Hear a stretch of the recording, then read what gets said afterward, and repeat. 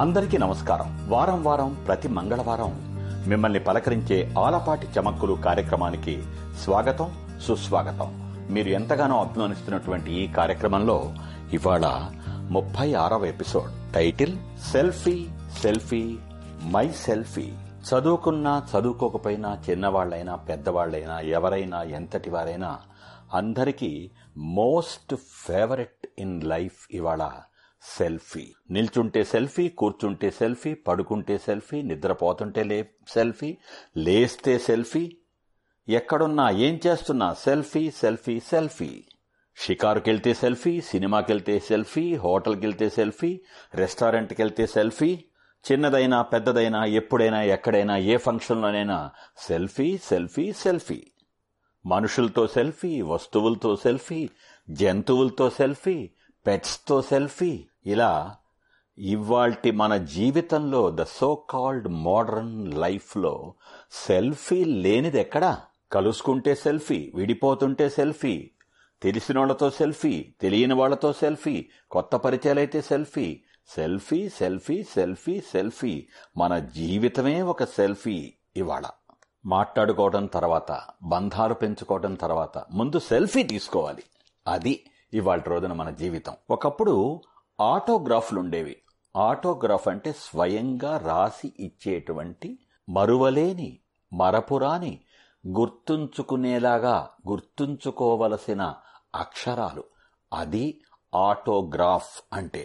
మనం ఎవరినైనా కలిసినా, కొత్త పరిచయాలైనా, పాత వాళ్ళని కొత్తగా సరికొత్తగా కలిసినా ఒకసారి ఓ చిన్న బుక్కులో వాళ్ల దగ్గర ఆటోగ్రాఫ్ తీసుకోవడం మనకు ఒక క్రమం తప్పని అలవాటుగా ఉండేది. వాళ్ళు తమకు తోచిన 4 మాటలు, వాళ్ల సొంత మాటలో, లేకపోతే ఎక్కడన్నా ఏదో ఒక పద్యమో, ఒక శ్లోకమో, ఒక కొటేషనో, ఒక సూక్తో ఏదో రాసి కింద సంతకం పెట్టి డేట్ వేసి ఇచ్చేవాళ్లు.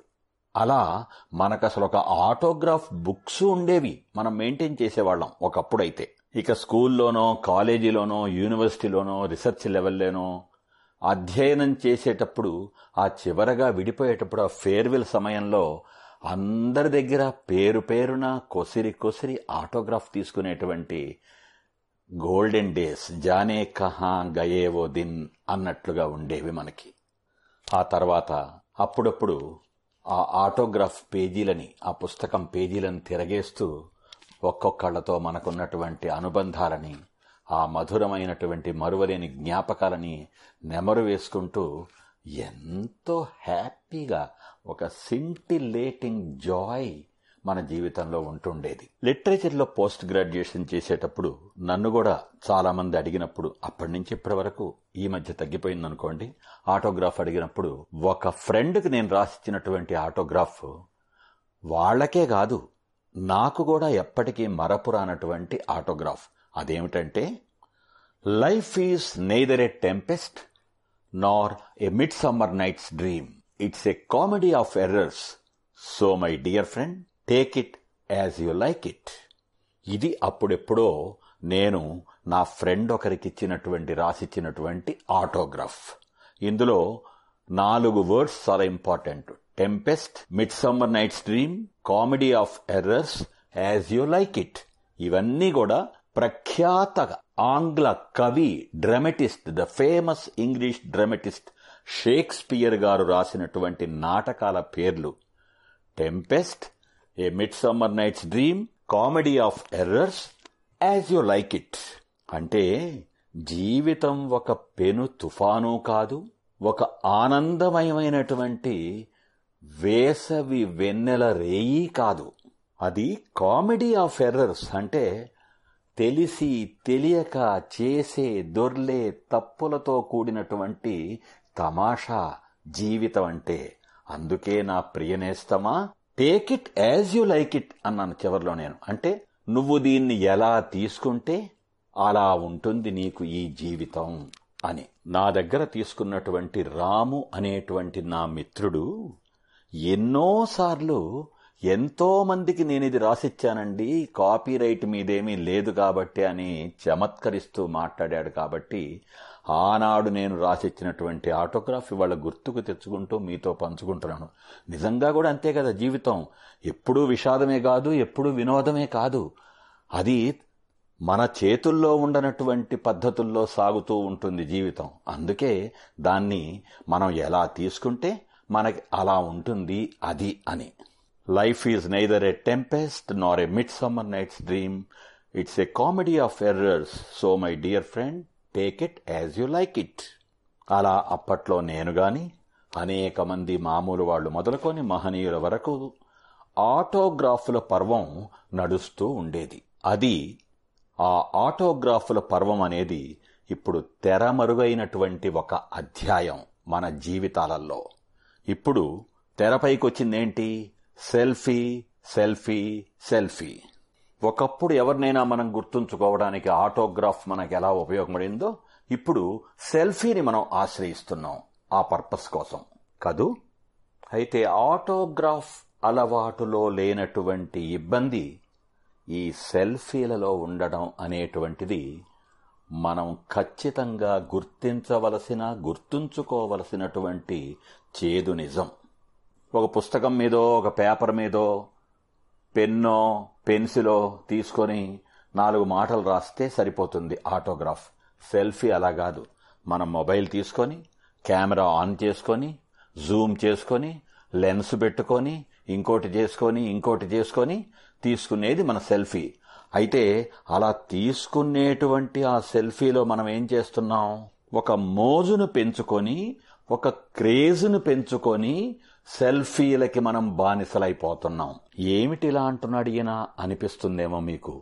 సెల్ఫీలు తీసుకునేటువంటి హడావిడిలో నదుల్లో కొట్టుకుపోయేవాళ్లు, సముద్రంలో ప్రవహించిపోయేవాళ్లు, కొండల అంచుల నుంచి అగాధాల్లోకి జారి పడిపోయేవాళ్లు, జంతువుల బారిన పడి చచ్చిపోయేవాళ్లు, పాములతో సెల్ఫీలు తీసుకుంటే ఆ పాములు కాటేసి మరణించేటువంటి వాళ్లు, ఇంకా క్రూర జంతువుల పక్కన నిలబడి సెల్ఫీలు తీసుకుంటే ఆ క్రూర జంతువుల పొట్టన పడిపోయేటువంటి వాళ్లు, ఇంకా ఎన్నెన్నో ఉపద్రవాలు ఈ సెల్ఫీల పర్వంలో ఇవాళ రోజున ఉంటున్నాయి.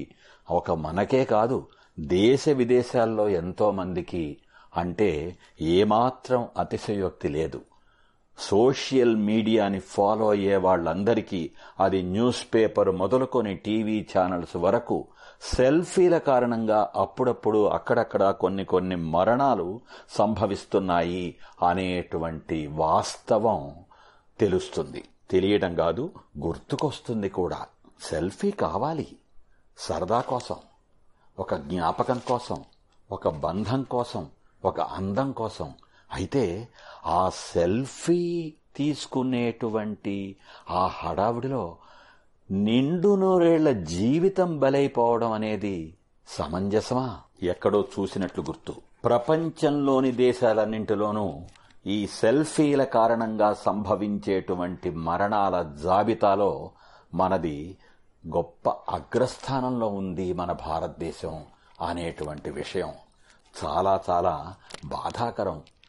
వినోదం కోసం చేసే పనిలో ఇంత విషాదం దాగి ఉంది అనే విషయం తలుచుకుంటే చాలా చాలా బాధగా ఉంటుంది. నాకు కనిపిస్తున్నటువంటి ఈ బాధ మీలో ఎంతో మందికి కూడా ఎన్నోసార్లు విన్నదో, కన్నదో, పడ్డదో అయి ఉంటుంది. ఏ పనిలోనైనా ఒక విజ్ఞానమో, వినోదమో, ఒక సరదానో, ఒక సంబరమో ఉంటుంది. అయితే దాని వెనకాల కనబడకుండా పొంచి ఉండేటువంటి విషాదం, ప్రమాదం వంటివి కూడా ఉంటాయి. వాటి విషయంలో అప్రమత్తంగా ఉండడం చాలా చాలా అవసరం. ఈ సెల్ఫీల విషయంలో అటువంటి స్థితి, అటువంటి జాగ్రత్త చాలా చాలా అవసరం కదూ. ప్రాణంగా ఉండే సెల్ఫీ ప్రాణం తీసుకునే సెల్ఫీ కాకూడదు కదా. ఆలోచించండి. మళ్ళీ వచ్చే వారం కలుసుకుందాం ఆలపాటి చమక్కులు కార్యక్రమంలో మరో ఎపిసోడ్తో. అంతవరకు సెలవు. సే లవ్, మీ ఆలపాటి.